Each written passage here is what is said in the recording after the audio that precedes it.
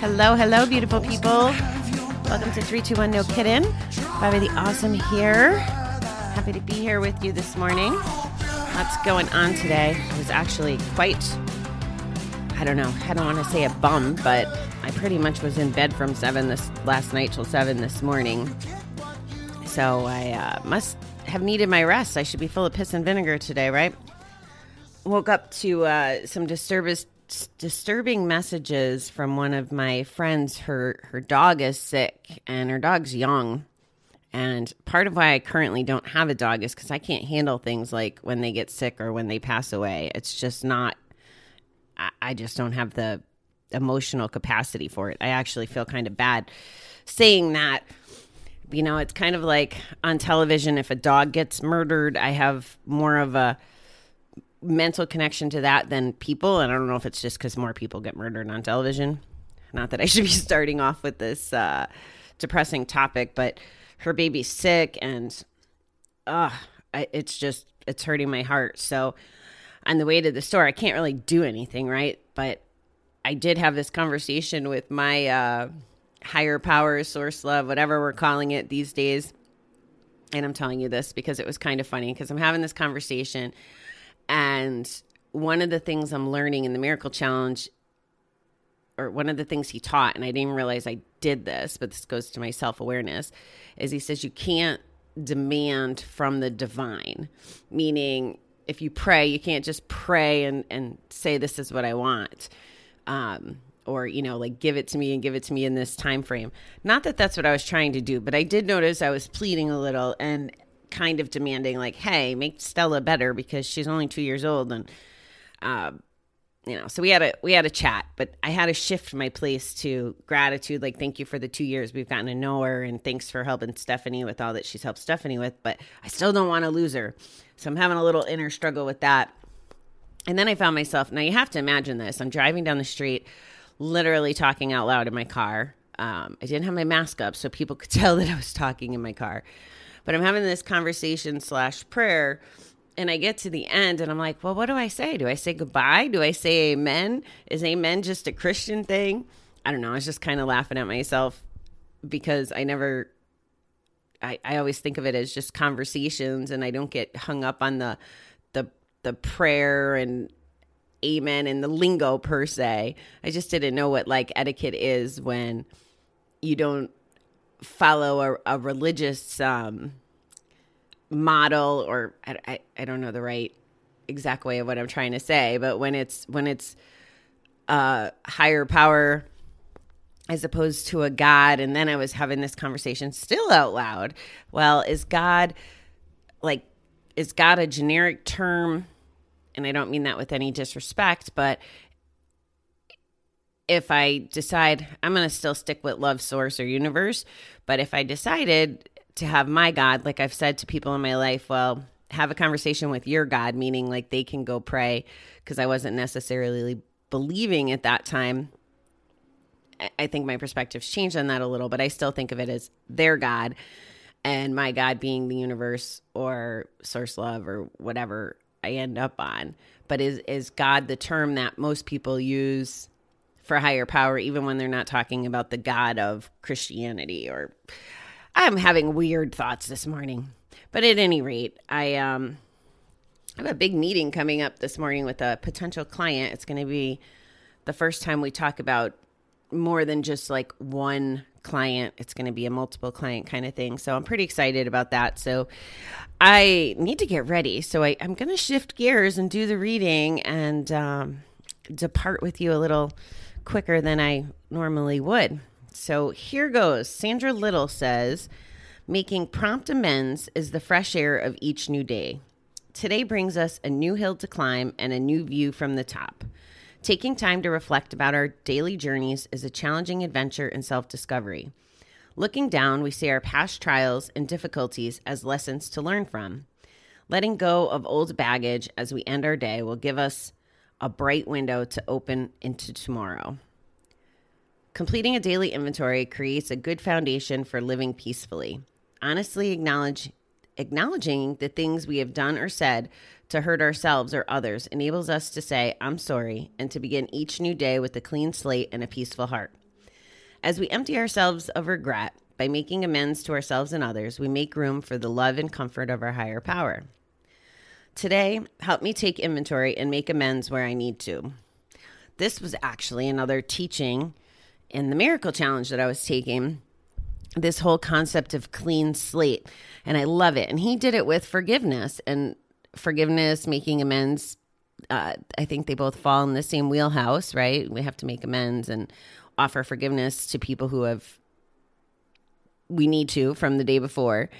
And what he has us doing, he broke it down into a simple GIF, like GIF. And to give him credit, his name is James McNeil, to make sure I'm not saying that these are my ideas. But it starts with gratitude. G is for gratitude. So if you were doing this written down, which is what is suggested, not typing and not mentally, but you can do it whatever way works for you, really. Express gratitude for all the things the day before. And I guess I picture this like first thing in the morning. I've been struggling to get my schedule around it, so I've done it morning and night and all different times, but I'm trying to do it pretty faithfully. The I is for insights. So any insights that we have from the day before, any learnings that we've had.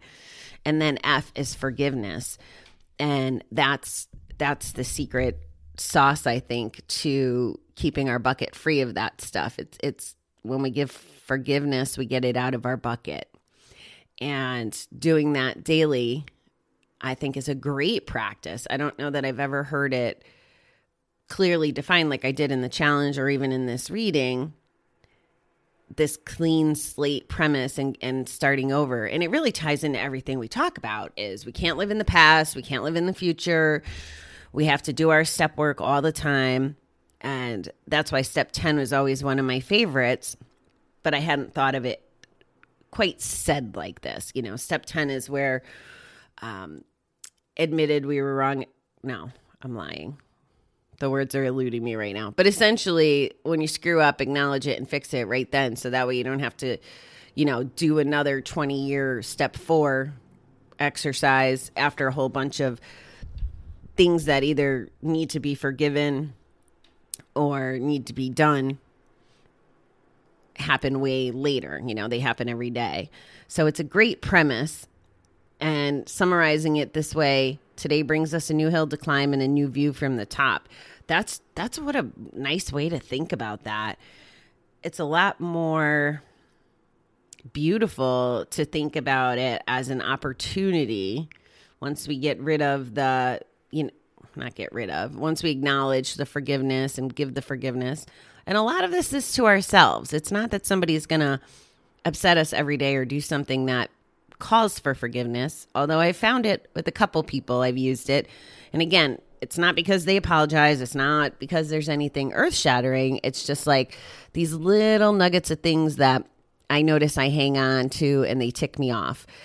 And that's a new learning for me. And I discovered it because if it's something that happened, like there was an incident that happened a couple years ago, and it wasn't that big of a deal, but I have never let it go. One of my friends acted more like a business deal than a friend, and it just stuck with me, and it offended me, actually. And I noticed it resurfaced recently, and I'm like, why am I hanging on to this? So I just forgave that person and was like, okay. Not that they necessarily did anything they needed an apology. It was just something that wasn't sitting with me well, and it wasn't making me be a good human about it. Instead, I was being petty, and I should have just let it go. Completing a daily inventory creates a good foundation for living peacefully, and that's so true. And I think this is why journaling is so important, and I probably don't even talk about it enough. My journaling has turned into whatever learning I'm doing, like when I did the gratitude challenge or I don't know, there's different challenges and different things I do, and a lot of them all involve writing and journaling. So I don't have a formal practice outside of that. I just have been going with the flow, and then if I need to vent. But getting it out of our system, and I think writing does that, it kind of frees us to move forward through whatever we need to move forward from. And beginning each day with a clean slate and a peaceful heart. Who doesn't want that, right? So I'm a believer in this. I don't know if you want to start with James's GIF mentality, gratitude, insights, and forgiveness. I don't know if you want to do formal, like review the step 4 if you're from GA and write the things down, or you just want to journal and download whatever you need to download in that moment. The key is to release it. And once yesterday's over, it's over. Don't hang on to all of those things. And as you probably know by now, the reason why is because hanging on to that baggage just drags us down, keeps our bucket full of the negative, and increases our likely to go back to the bet, the drink, the thing, whatever it is. So free yourself every day. And if you're in a place where maybe you haven't gone through the formal steps, or you haven't worked through all the initial run of that, to where it's not quite as simple to just clean up a day's worth of stuff, you might be cleaning up a lifetime's worth of stuff. Just keep this in the back of your head that you have a way to maintain your abstinence, or maintain your sanity, or maintain whatever it is that you get from working the steps or doing the work to heal. That this is a great tool to maintain it. And this is another example of why I believe recovery is like a lifetime job or treasure or gift or whatever we want to look at it. We have to work at it every day. And my perception would be is those who aren't doing the work every day are the ones who go back and relapse. And it's unfortunate. And that's why I always advocate and tell you that we have to do the work.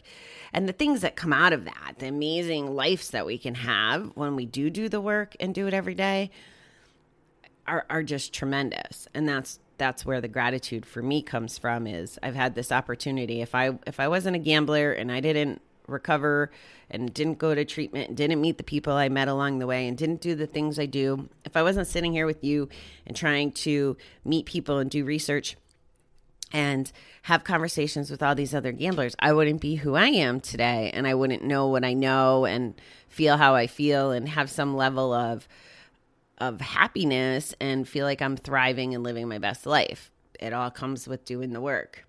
I got a note yesterday, and I was really pretty offended by it at first. I don't even know exactly how it reads, but basically implying, well, geez, you're living the life, or I don't know. I don't know the place it came from, but I felt like it was, like your life is so great and it's so easy because of how it may appear, because I travel or because I do things. But it's not easy. I'm working at it every day. I mean, having these conversations with you, I enjoy them, but this is part of my recovery, right? So right off the rip, there's 20 minutes, half an hour every day that I'm spending time thinking about my gambling addiction, the person I want to be, my recovery. It's not, I hope I make it look easy in the sense that I want you to know that it's worth it and it'll feel easy over time. But I don't want to make it look easy like it's unattainable and that everything is all wonderful. That's why I tell you guys the bad stuff too, even though I want to preach the positivity. I get stuck in that sometimes, like, shit, if I tell you about this, it sounds like I'm bitching or whining when I'm processing and coping, but I don't want to bring you down and I don't want to keep myself down. So that's part of how I clean my slate every day. I think that was tremendous, and why I believe in this principle so much is when I was doing the 2 shows a day through March and April and May and maybe June, however long I did it, I was getting to clean my slate twice a day, essentially. I could tell you what was happening from the day before in the morning. I could tell you what happened that day at night, and it just created some momentum for me. Because again, if all this shit is weighing us down, we can't move forward because we're getting dragged down by the weight of it all. I hope that made sense for you. All right, well, I'm going to go get pretty for the camera. I'm going to go put some eyeliner on for my big meeting. That's about the extent of my fanciness. So I hope that you guys have a fabulous January 5th, and well, I hope you have fabulous every day. But I love you, beautiful people. Have a great day.